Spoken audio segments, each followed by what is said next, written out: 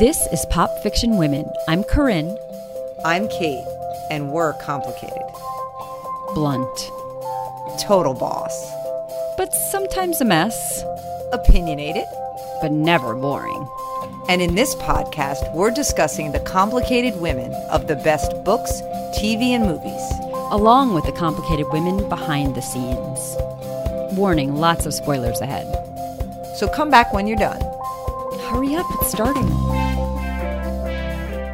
White Lotus, Season 1. We're here. We're finally here. We're finally here. Yeah, I watched this when it first came out 2 years ago. Really in maybe the depths of the pandemic, because it was like lockdown for 2 weeks, allegedly. Then it was months. And then it was like, is my life ever going to be the same? And it was just perfect. I mean, I'm not the first person to say this. It came out at a perfect time when we were all ready to be transported to Hawaii. And so I watched the show as it came out, week after torturous week. Yes, because I don't know why I didn't watch it when you were watching it. Everyone was watching it, I feel like. And somehow it just slipped past me, despite the enthusiasm from you and everyone else. And I love Connie Britton. I love anything Connie Britton's in. Oh, so I don't know why I didn't watch it. Right? She's so good. So I missed it entirely. And then when we did Nine Perfect Strangers, you even made parallels to it. Yeah. And I was like, God, how did I not watch that? But I got my chance. I love this show. And again, it's sort of a little bit normal people-esque when people are like, well, what do you love about this show? There's like no one to love. There's not much good happens. But it is that weird combination of things. But it's thought-provoking. If you want to put thought into this show, there's a lot to dig into. But if you don't, it's entertaining. It is beautiful. Beautiful. The crashing waves, like the cutaways to the crashing waves and the sunsets and the sunrises, especially when the brother is outside sleeping on the beach. It's beautiful. It's also disgusting. And we'll talk about that.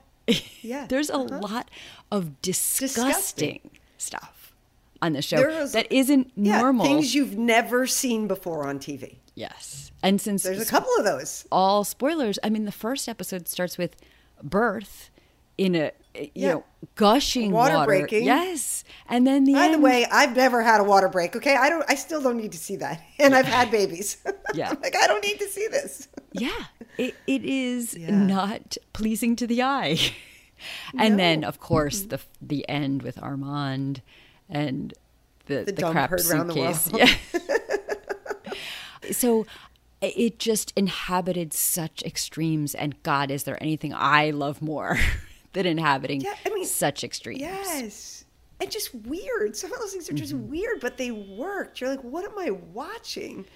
But I've had a lot of people be like, it was kind of weird, but I liked it. And I'm like, yeah, that's exactly right. Yeah. Yes. It's great. From the mind of Mike White, who I joked with you, I just think is Ned from...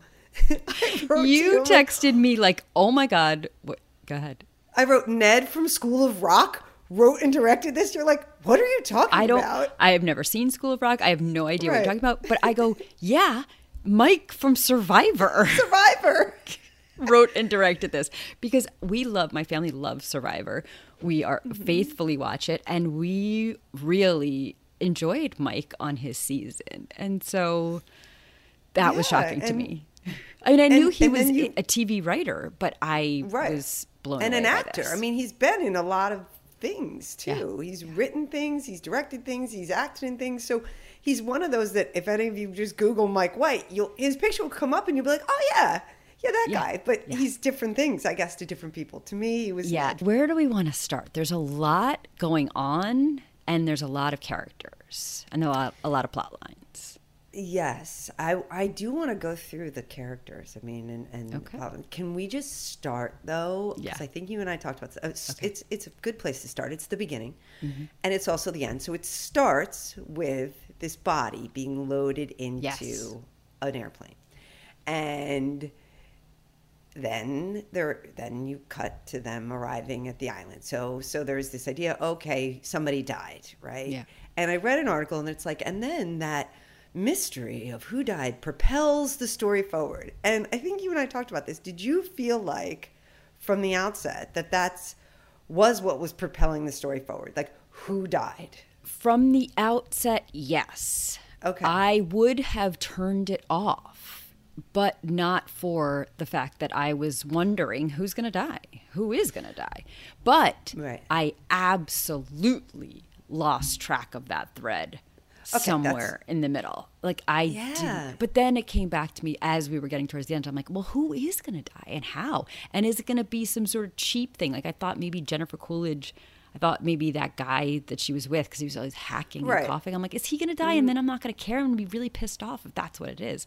Of course it's not. But yeah, it wasn't the mystery that unfold like a police procedural, but it was an absolutely essential element for me. It was. Okay. It propelled me like at first. Yeah.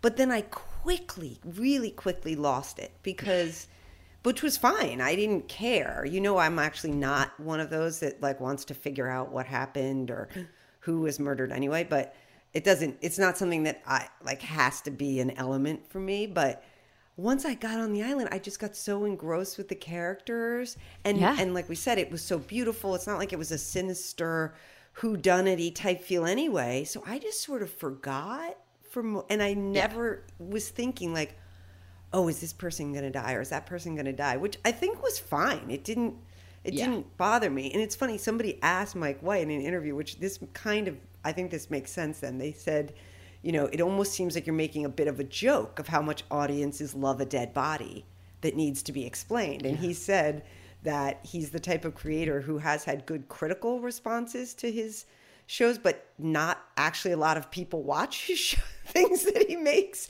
So he said, I did actually consciously want to have like a little hook. But he said, I did know I wanted someone to die anyway. It's not like I just threw this hook in for no reason. But he was like, let's start with that. You know, let's lead with that because, yeah, people do love a dead body and it does hook people in. I think that's just brilliant because he got to be true to himself, but also listen to what people want. It did matter. And it was important to have that beginning piece. And I hope he doesn't feel like he sold out because he added that little piece, but I think it was really important. I think that is something we talked about with Veronica Roth, having your work out in the world. If he just wants his work to be consumed by a small group, who will love what he does, that's great. But if he wants to come to a wider audience, this is what sells. This is what's it. This is what people want. And so give them what they want. Exactly. And he managed to do it, like you said, while also being true to what this. And like he said, he wanted someone to die anyway. He always knew it was going to be Armand, apparently. And, you know, it's like, he did it, but he did it with a good hook, which does get people in. That opening scene is definitely. You're like, wait, what's happening? We also talked about it being kind of a slow start, a lot of character work first, which happens with an ensemble. I would have, but not for the fact that I know someone died and maybe I was curious about who it was. I think I would have put it down because of that slow start. I think you're right. You're right. I forgot that I said that to you. And it was, if I just had episode 1 without that, it was a little slow because you're right. They got to introduce everyone. I feel like we should start with Armand, but I don't know, just because he feels like the beating heart to me. He is the plunging, like cliff dive. Makes some sense. That's right. The poor guy is in a pretty decent place. So Armand is one of the people I could relate to the most out of everyone. And there was same with Mike White. That's the character he relates to the most. You two are sharing a brain. There you go. And I don't know about the most. I wouldn't give that to any one person, but definitely one of my top. And part of it is, for me, just this idea of always being on the edge, like holding it together. And Connie Britton does this too, Nicole. Yeah. She's like always holding it together, always together. And you just don't know. You could just lose it. Snap. And that's Armand's arc on this. Yes. And I relate most to Nicole, and we'll talk about that. But I do think they have both share that in common for sure. And and he is always teetering, definitely on the edge of whether he's going literally off the wagon. Yes, right. After 5 years sober.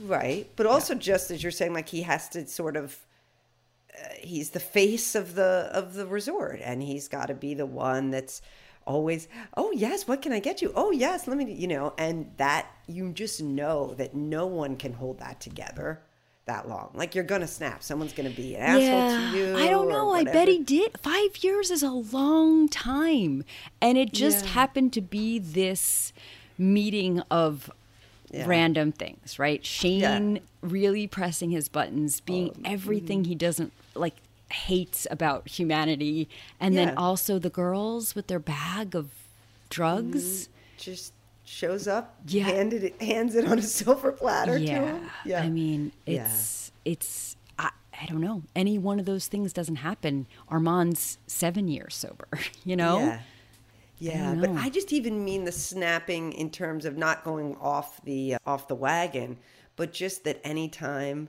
you have to put on this face of just the politeness and the service industry that like you snap, and I don't mean snap, go back to drugs, but just you're always, I feel like, about to snap because no one can possibly be that cheerful and on all the time, and that you just be like, eventually want to be like, fuck you, get your own coffee or whatever, I mean, just that, like, I don't know, do you feel that way? I'm not sure. No, I have thinking a friend. About it. We're lawyers are service industry people, and then not like this though.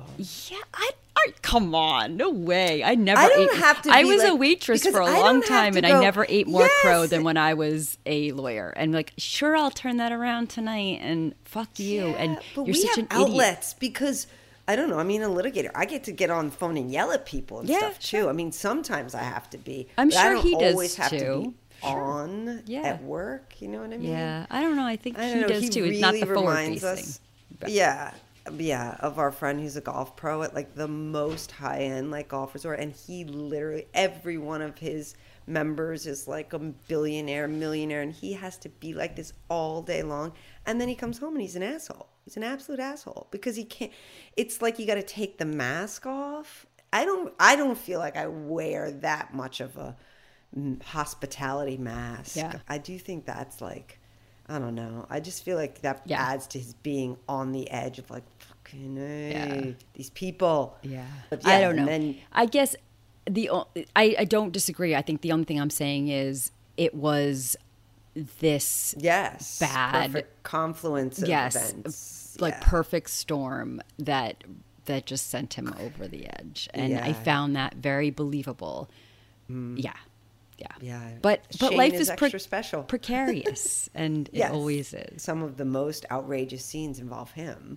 Oh my gosh! The whole dynamic with him and Shane. This, just as you joked with me, even before I was only on, I think, episode 2. You're like, the pineapple suite. The pineapple suite. I mean, just this entire storyline of just back and forth with them, just torturing each other about the fucking pineapple suite and why he didn't get it and when it'll be available, and just, it was so funny to me and good. Just perfect. And then, and to carry something through the whole 6 hours without feeling like you're beating a dead horse is just, I think, really brilliant. And part of that's the ensemble. There's other things going on, but God, I loved it.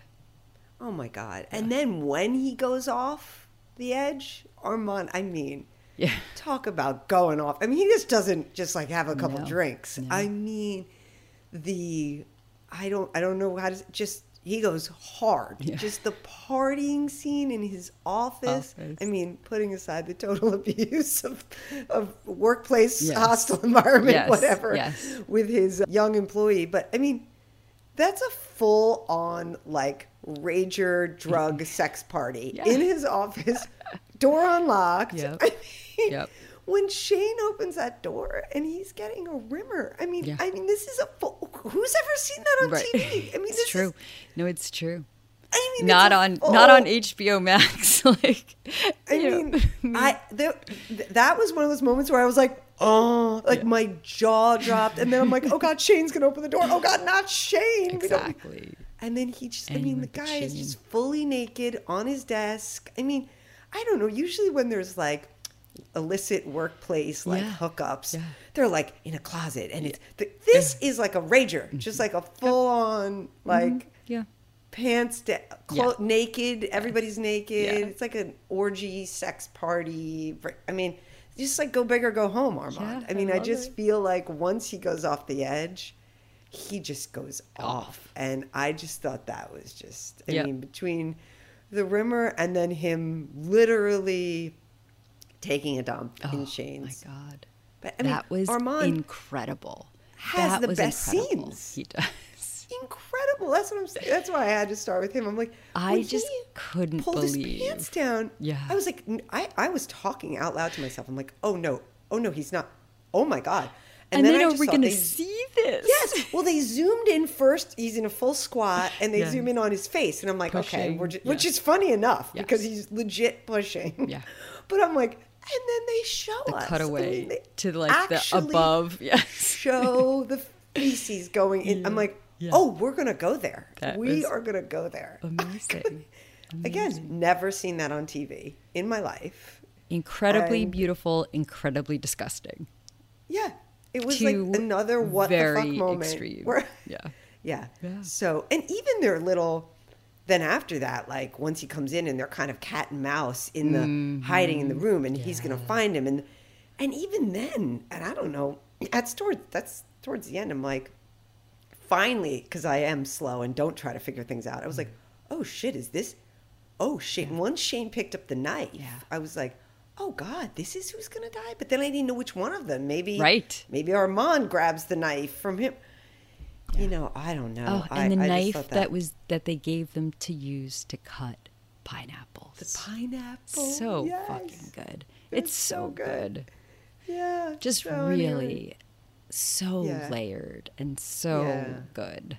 And then Armand. also I said, you know, what pushes Armand off the edge, you also need the robbery, which has nothing to do with Armand.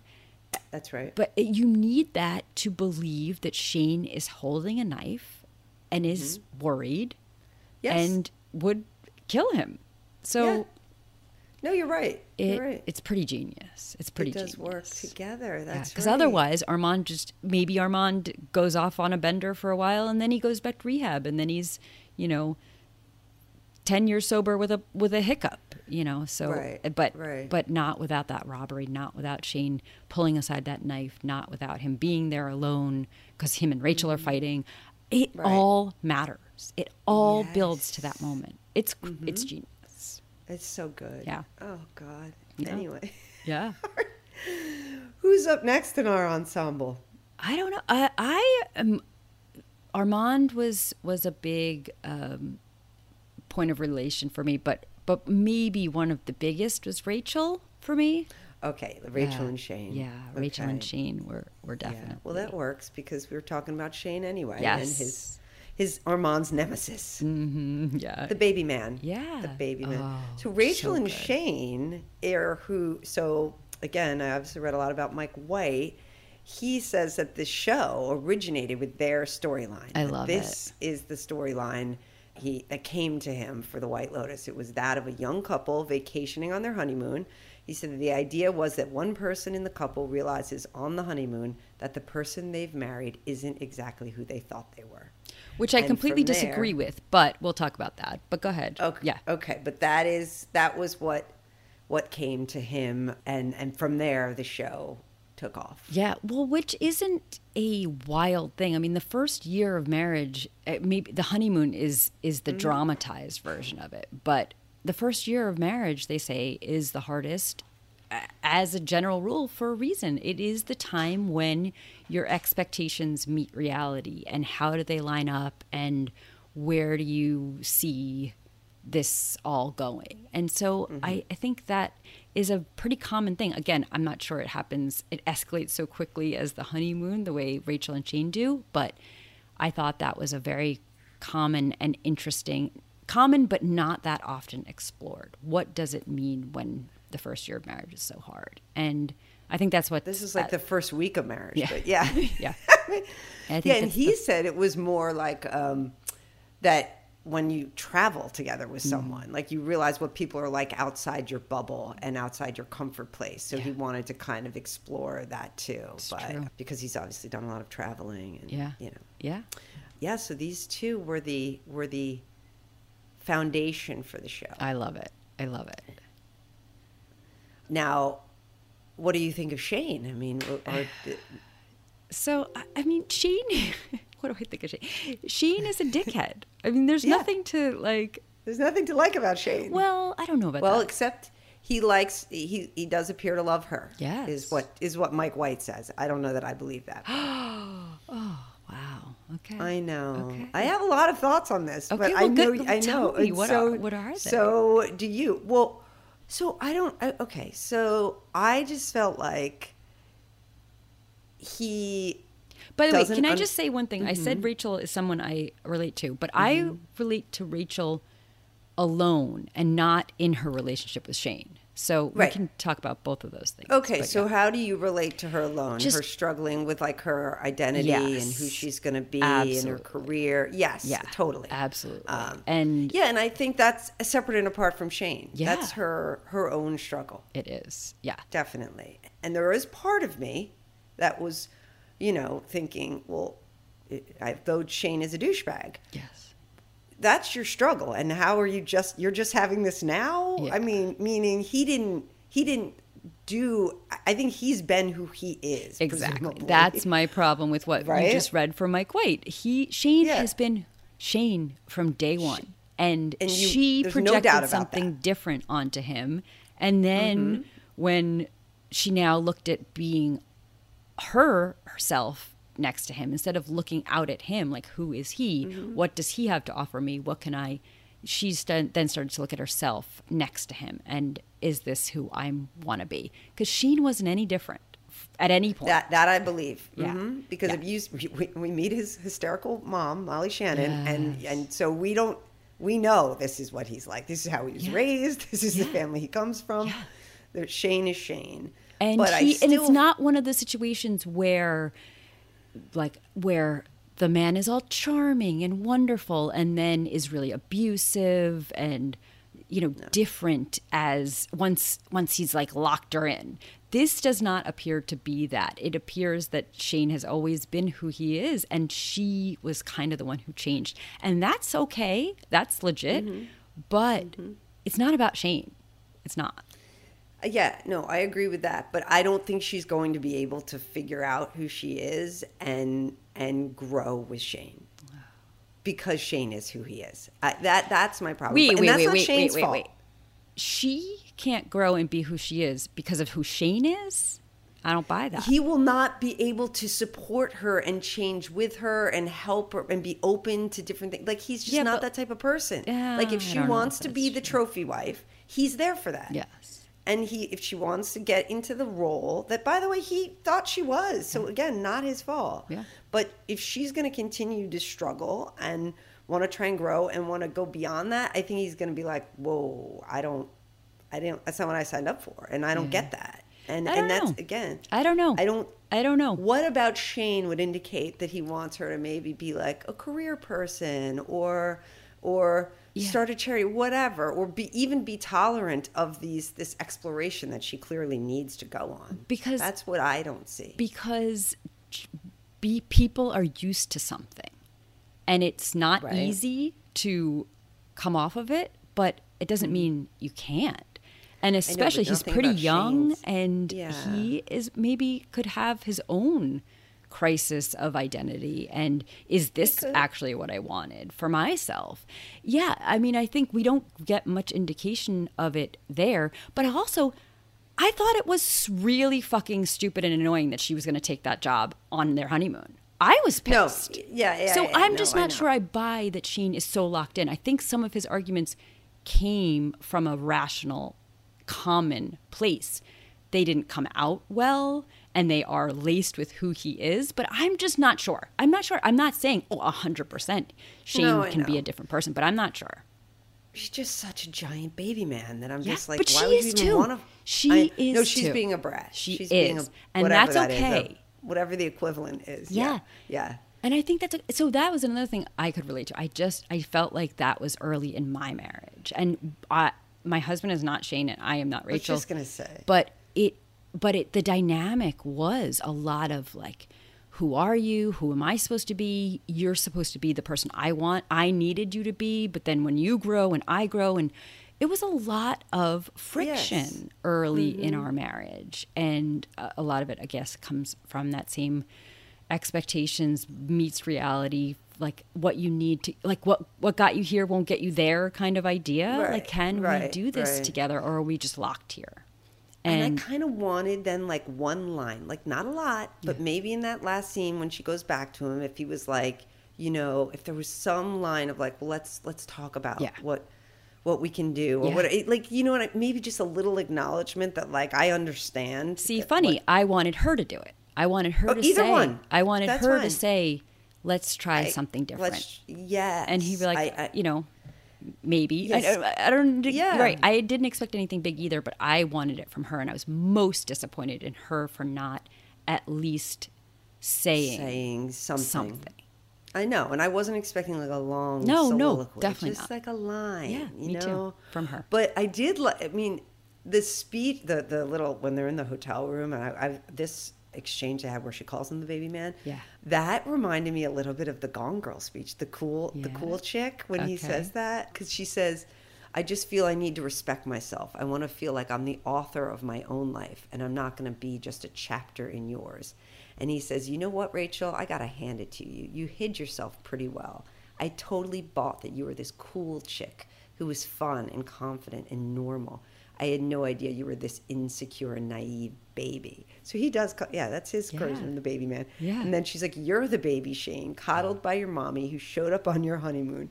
You don't get the room you want, so you throw this never-ending tantrum. I honestly cannot believe what a baby man you can be. But she also says, when I'm with you, I feel weirdly alone. And that, I don't like that, because I don't know how, I mean. I agree. You know, I don't like maybe. that. But so many people feel alone because they can't share. And so is that about Shane or is that about Rachel? It's very inconclusive. Right. This is such a tiny window. And I know she said that and she's articulate and smart. I'm just not sure she's right. Because I'll tell you, I'm articulate and smart and I'm not always right about what I think the problem is with quotes. Yeah. So I think you're doing a better job than Mike White of come on. It was hard. There's a lot of explaining this, because he's sort of like, people asked him about this, like why I was really conflicted about Rachel going back to Shane, and he said I always knew she'd go back to him. There was something about her, even in the way she's approaching him. It's like someone who wants to get a response. Honestly, it feels true to life for me. I've seen peers who may not have been in this exact situation. She started to feel the limits of what she thinks she's capable of. And it's the reality of the seduction of a lifestyle. Some people read it as cynical to me. The thing that I feel about Shane is that even though he's a privileged asshole, he does really love her, even if it's just an idea of her. Yes. I don't really like that. But that's all the beginning of a relationship is. This is what I do think it's so incredibly true to life, because I do think everyone who first gets married is a baby, a freaking baby. You don't know who you are really.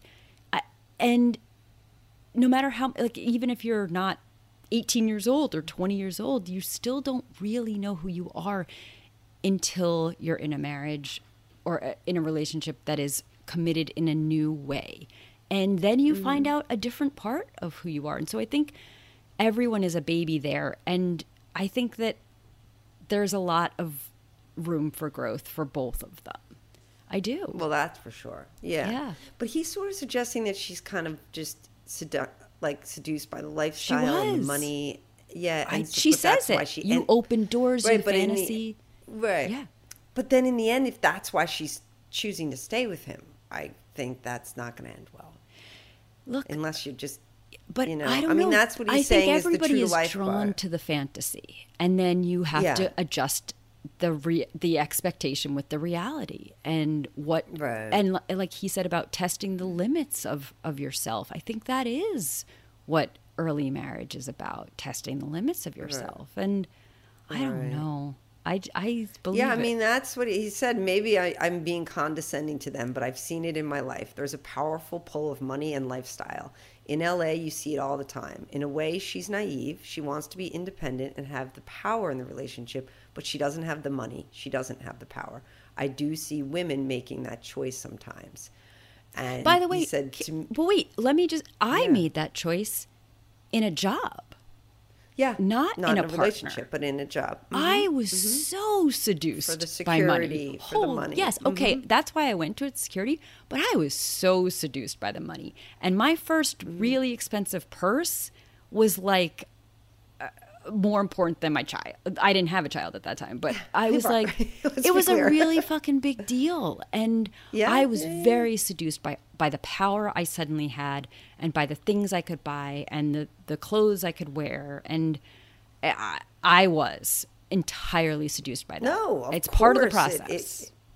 It does happen. And he said sometimes principled actions don't always win the day. But then he's like, but it's also like she was married to him. Maybe she was like, no, never mind. I don't want to have to unravel this, which is, I guess, a practical thing as well. But he did say, and this is what made me think we should have had a crystal ball, because he said it'd be interesting to come back and revisit them down the road and see what happens. And I'm like, ooh. Oh, yeah. I know. There's Well, so many like different. I said, I could see there's them so many, really being exactly. good, and I could see them imploding, and I could see Right. her growing and him not being happy with it. Staying I could also still see or him not. growing and her going. And her You know, not. could you it imagine really- if he was yeah. like, I want to give it all away and go, build houses in Africa? I think she would. Right. She might be like, This is not. Wait, what? I I signed up for security. There's no security in Right. that. in Africa. Yeah. Yeah. Yeah. There was I mean, once I heard that, I thought they were really so interesting that Yeah. I don't know that I'd say that, I don't know. I liked all the characters, but I thought that their relationship was so interesting. And now that I hear that that's kind of, that they were the impetus for the show, this makes sense to me, because Yeah. it does seem like the most, I don't know, Nicole and the Mossbachers. Oh, those are my pretty those are my complex, second too. favorite. Yeah. Or third, Yeah, I guess, exactly. if we're at- I know. yeah. It's hard. I know. It's hard. But. Yeah. So should we go to the Mossbachers? Sure. There's a lot, and there's a lot The there. Moss- The couple, Yeah, because there's, and then the kids, them as in the Yeah. kids. and Nicole, Connie Britton as a businesswoman. There's a lot, because I also really liked that know. exchange between Rachel and Nicole, right? And that was really eye-opening. There we get a side of Rachel that she's not admitting, and that that Shane doesn't Yeah. see. You suck. Yeah. You suck at your job. Yeah. Yeah, exactly. It's a hatchet job. Yeah, you just copied some shit out of the New Puff York Post. piece. which- Great. That makes you a terrible journalist, and it was untrue. So That was amazing, that scene, because you're just like getting all this advice, and it seems like this great like women's empowerment moment, Yeah. and then Nicole realizes she's the one that wrote that piece, and she's just like, fucking horrible. That Yeah. was terrible. yeah, Like, you painted me she's out. like, "Ah, yeah, I know. all offended. That but was really it was important true. for me, for the humanity of Rachel to not look like a victim against Shane as the villain. It was so much more complexity there. I'm like, Rachel doesn't see herself clearly, as no one really does. No But one does, so her right. speech, I definitely took with, okay, this is the hatchet job who wrote like a clickbait bullshit and thought she was For- doing something empowering. It's fine. That's part of growing, but she doesn't see herself as clearly as she wishes she did. Right. Clearly. Yeah. I see myself, speaking of seeing yourself, in Nicole, Yeah, which me I'm too. not sure what that... Same. Okay, I was same. going to say, I don't know if I should admit this. I don't know if it's in the exact same ways, No. but just the always, this will not be true for you. Mm-hmm. These are the not flattering things that I see myself. The always checking your email. Yeah. And like I mean, this is me everywhere. Family trips, whatever. The Zoom, when she's getting on the Zoom. I mean, I haven't actually done a Zoom because on like a family trip because Zoom is relatively new, but could completely be me. Like yelling at the kids to get out of the background, and like mom has a work call and that whole thing. Yeah. The way she obsessively cleans the hotel room and needs it to all be neat. Oh my God. That's me. Okay. The freak out on the boat where she's just like where she snaps, like Yeah. I'm doing everything for this that I feel like probably is a very more relatable for moms. Like, and why am I the fucking punching bag? You know, that, like her cold dismissiveness at times. I mean, I'm watching Nicole and I'm like, ooh, yeah, this is a little, it's a little rough, Yeah. She's extreme, but it was relatable to me. And her daughter kind of being like, so, oh my God, like young and naive about like what you can do with your life. And she's like, and she responds, yeah, I know, it's pathetic having a job pays for this vacation. It's seriously, if I had a kid that talked like her, I would I would make a retort like that as well. Yeah. No, I know. It was crazy. I loved her. Yeah. And what about her and her husband? Yeah. Because there's always the, so that was a little character hard to watch. plus the relationship, like Rachel and Shane. So that was a little hard to watch, the emasculation of her husband, and has, I assume, been happening over time. And at first I was like, oh God, I thought it was like the typical kind of, just because she's like the power woman and successful one and whatever. But, then we find out that he had an affair. So there is a real reason underlying their alienation that I wasn't expecting. I thought it was just the power imbalance piece. Oh, interesting. So you're calling it the chicken versus the egg, or I call it the egg. Like there's definitely, I'm sure it's both. It's never one thing, but that's why you can't answer the question of the chicken and the egg. Yes, exactly. I had assumed just that it was going one way, which I thought it was more interesting when we layered in some of the pieces of what he had done, and then even when he talked to his son about their marriage, and I just like everything else in there. I just thought it was really complicated. I thought it was more complex than I originally thought. I found it very interesting that she's even wanted to control the narrative around that. Yeah, his affair. Oh, yeah. That doesn't surprise me though either. Yeah. She's like a Sheryl Sandberg type, on here, and I know she's the CFO, I think, but still, the spin control is something that she probably deals with in her work life, and she tries to spin the narrative even there. Yeah, I think in the relationship though, it's even like that could be the thing that maybe he has. It's not power. Power's not the right word, but like, he has hurt her, and instead she just sees it as like another way he's not equal. Like, I get to decide how that narrative goes, and I get to, and I have to tell the story this way, and I have to do it this way, when it's not even his, right? That just was something I hadn't seen before either. Yeah, no, that's a good point. That's a good point. But what did you think of then the change that happens after he comes to her rescue during the robbery? And then now, I guess, because of that, because he saves her, now she views him as her hero, and then they're having sex and they're happy again. Yeah. I think I had a little trouble with that. You did. I don't think that alone would have reversed whatever damage was already there between them. Okay, so the thing is, it doesn't reverse the damage, but it could for like a minute. I don't know that means like forever and ever they're happily ever after. Okay, good. That makes more sense to me. But I do think like, it could be instantaneous. Yeah, like an instantaneous turnaround. Like, all of a sudden I see you in a different light. Yeah. Different light. Yeah. No, I know. I just.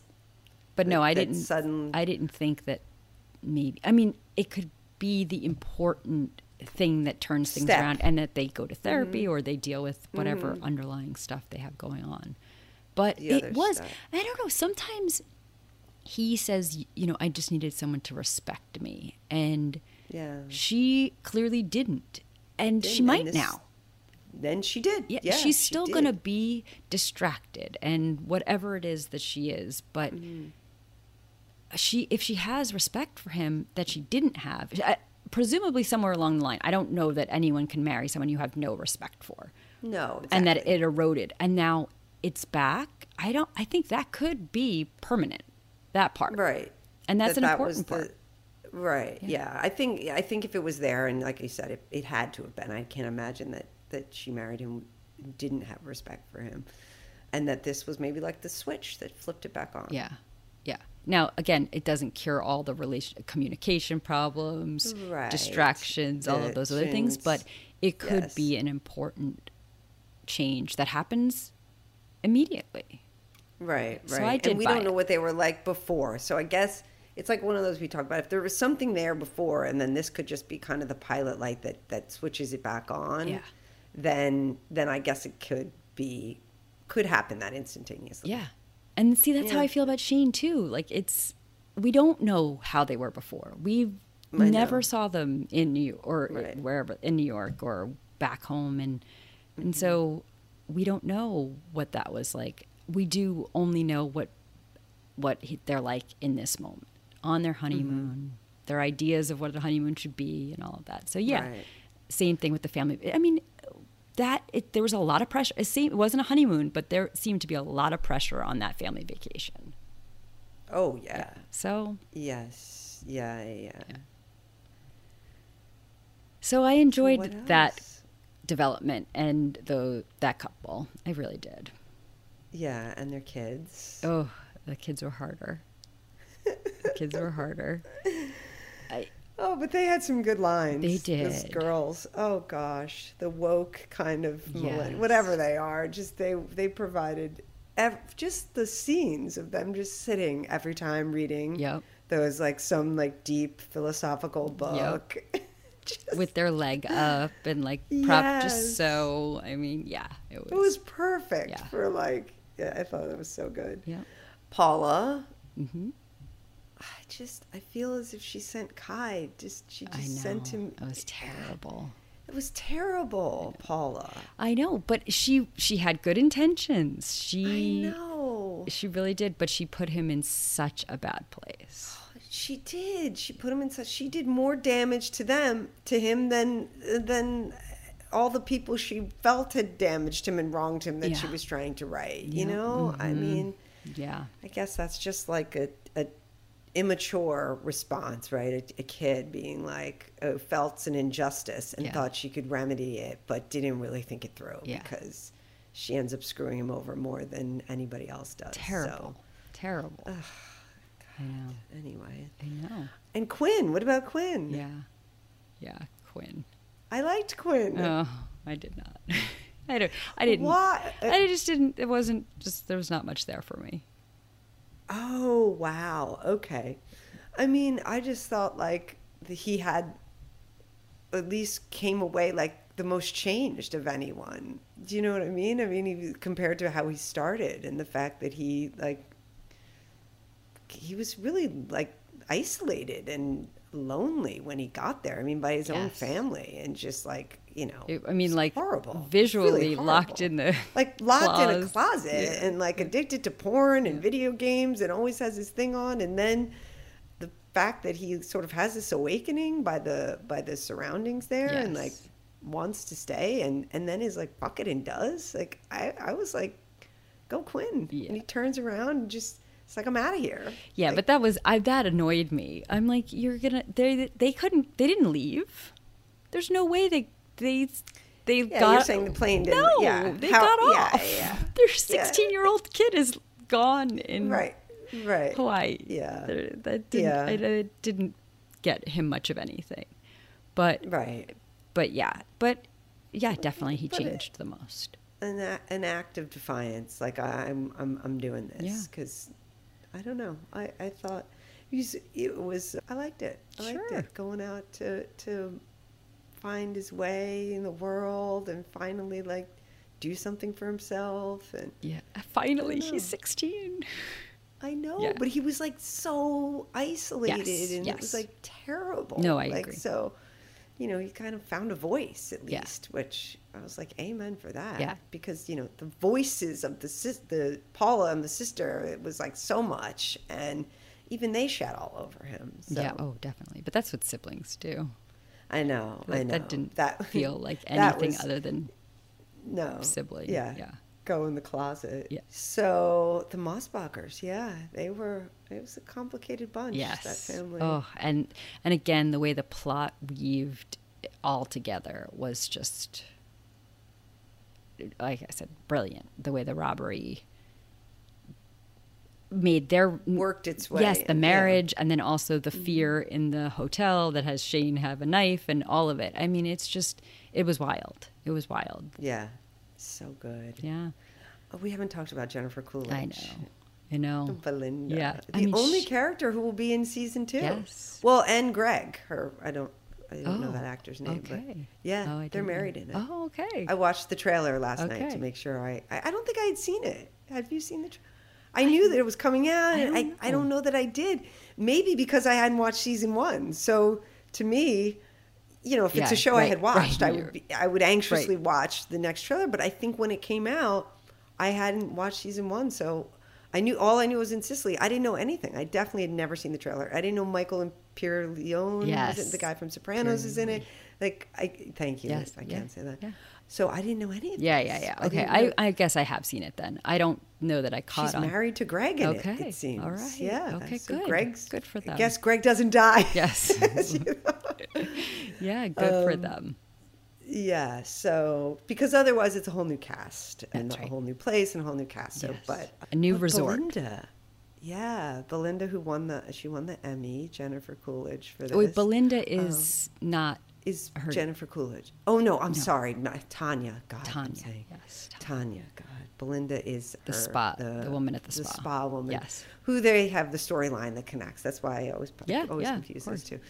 Yeah, Tanya, who's just so kooky. Does Jennifer Coolidge play any character that's not just so unique? It's crazy. Crazy and kooky. She's so good. She's so good. And she's there to spread her mother's ashes, which just even alone just is a funny start to anything. You're like, what's going to go wrong here? Everything. Everything, because she can't. Every time she tries, it just doesn't work.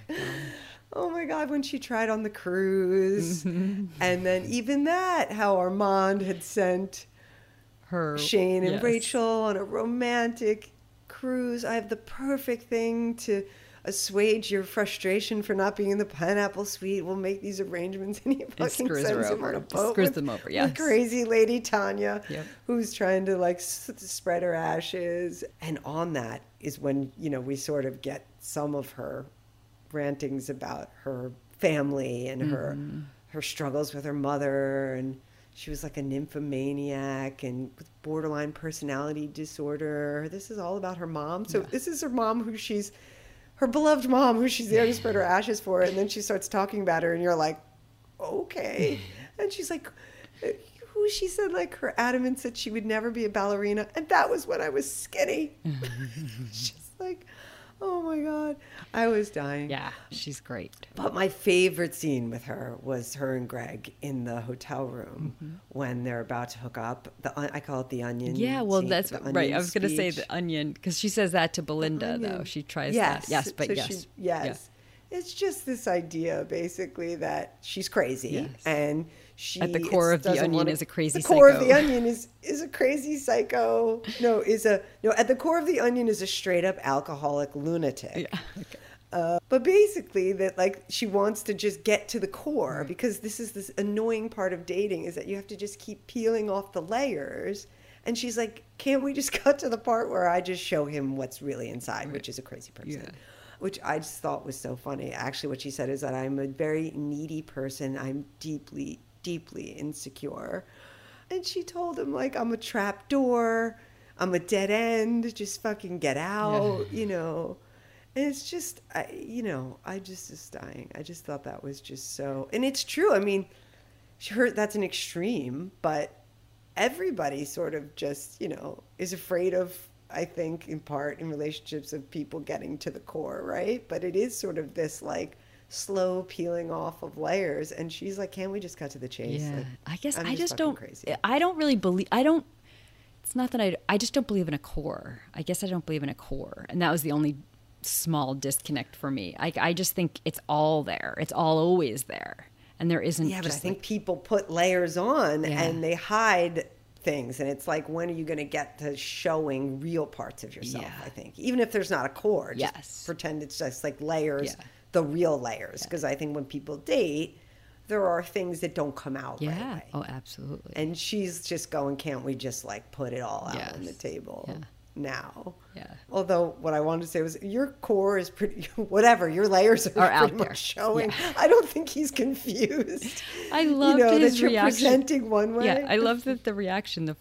The first night was like, "You were crazy last night. You were a hoot last night," or Yeah. something like that. It's like, Yeah. "You wanted me to throw your mom's ashes in the trash," and he just Yeah, found he's it like, "You were amusing. fucking amusing. Yeah, which I guess is how he made it into season 2. Yeah. Because they're, he was like, you're fucking crazy, but doesn't seem to be bothered by it. In fact, like you said, you're a hoot. Yeah, So that was like the funny part of her. I Yes. thought her relationship with Belinda was a little Painful. sad for me. Oh, That so was painful. painful. Yeah. I'm like, that was poor Belinda was so Ugh. earnest and genuine at first, so hopeful and kind, and she really helped her. yes, And she believed that, she was interested in her business idea. And to watch those exchanges where Tanya's just like not, always turns it back on herself. Yes. And, oh, sorry, gotta go, or I have another crisis. And to see Belinda's face, like, I don't know. Yeah. I felt like, and then by the end when Rachel wants her help and she's like, yeah, like my I don't advice, have I'm any. all out. Yeah. I'm all out. Like, I was like, good for you, Belinda. Yeah. But but she's not really out, right? Because then, that final scene, Belinda's standing there greeting the next guests and waving and putting that smile Yeah. on her face. And unfortunately, that's her job, Yeah. is to just sort of service these entitled white people. Yes. And Yeah. it's not going to change for Belinda, even though she has these amazing ideas. And Yeah. I don't know, that was very painful. It was. Yes, It was. to But watch. she's definitely. I don't know. I think she was confused by what, maybe again, also like Rachel, confused by what Shane was, confused by what Tanya was. She was like, because that first dinner that they have, she tells her, like, I didn't know if you would get it. There's a lot of, like you just said, entitled white people at this resort. And Belinda thinks Tanya is getting it on a new level, on another level. And she doesn't. It's She always, doesn't. and to the it's extent she does, obvious. it's always secondary to her own primary needs and whatever she thinks that is.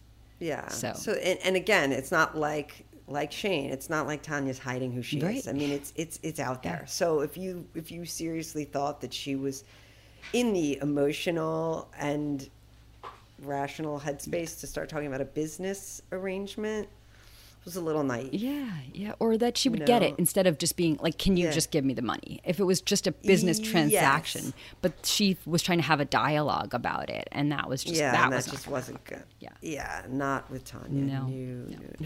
No. So what else? I don't know. It's a lot. I don't know. I know. There was one thing I read, we talked about how beautiful it was. Yes. And just the shots. And I don't know who's in charge of all that kind of stuff on a show, but apparently it is the director of photography, because there was an interview with him, because I guess we're not the only ones that thought that just the shots and were just the way it's lit up, basically. And it's the same director of photography who did Ozark. And I guess, again, I'm not privy to this, but I guess he got a lot of acclaim for that show. Yes. And that show's known for, which we've watched it, we've covered it, but I would Dark. never have said this, yes, it's a blue tint. Okay. Is what it's called. Okay. And he's famous for giving Ozark its blue tint, which is kind of what I guess you and I just see as kind of dark.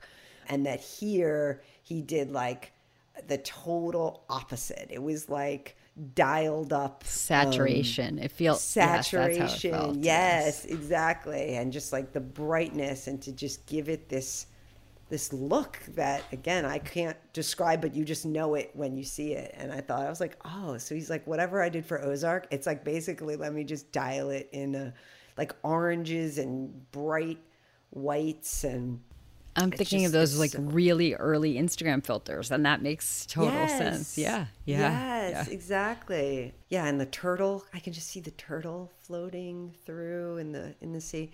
So yeah, that and then the only other thing was, there was a lot of there was a lot of articles about criticism of Mike White, and how could a white man be doing this show on colonialism and everything else, and whitewashing, and he was like, I read a bunch of his responses on it, and he was very upfront about it, and just like, I'm interested in it just like anybody else.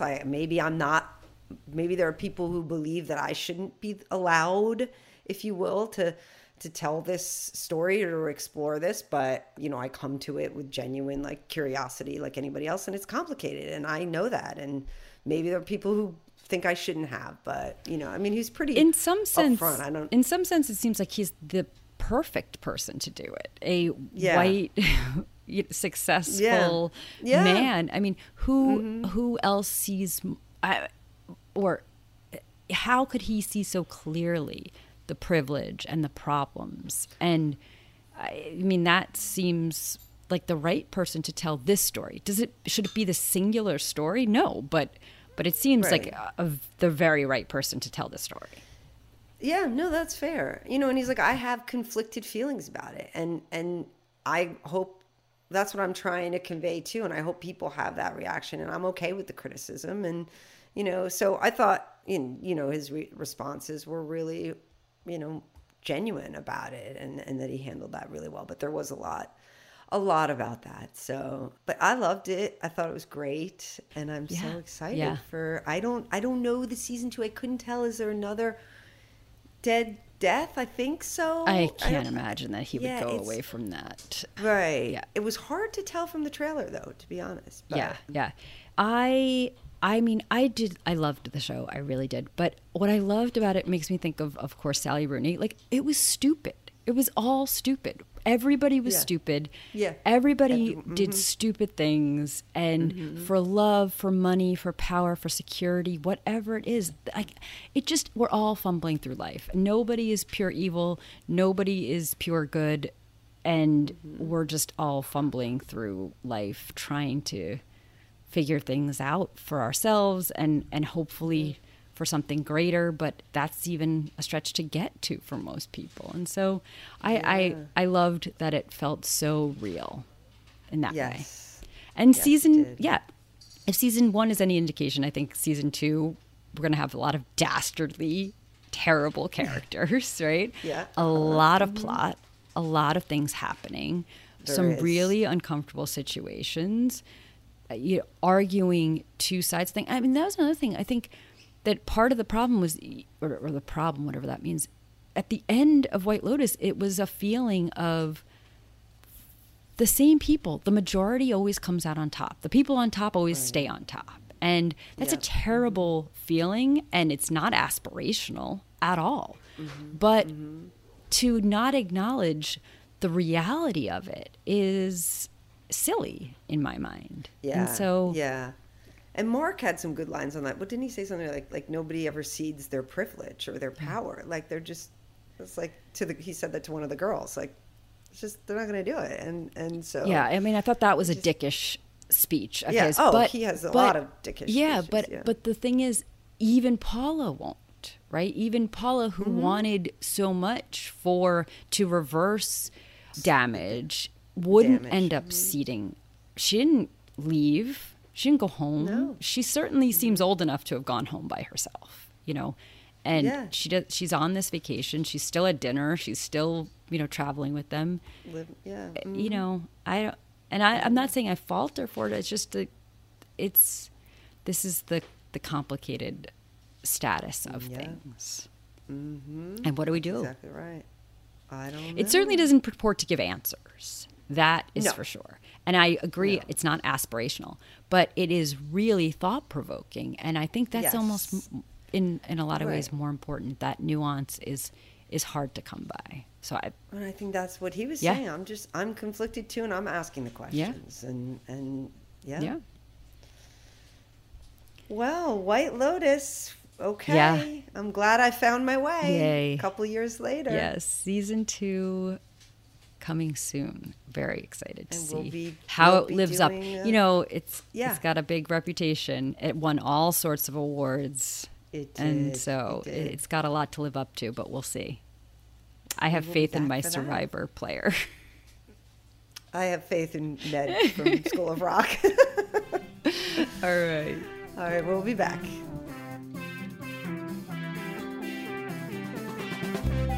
This has been Pop Fiction Women with Corinne and Kate. If you enjoyed this show, please tell the complicated women in your life. And the men who love them. Yes, tell them to listen. And then to follow on Spotify or review and subscribe on Apple Podcasts. And of course, share on social media. Tag us with your favorite books, TV shows, and movies starring complicated women on Facebook and Instagram at Pop Fiction Women or on Twitter at pop_women. For more coverage of the women you love, or to find out if you qualify as a complicated woman, go to popfictionwomen.com. And keep it complicated.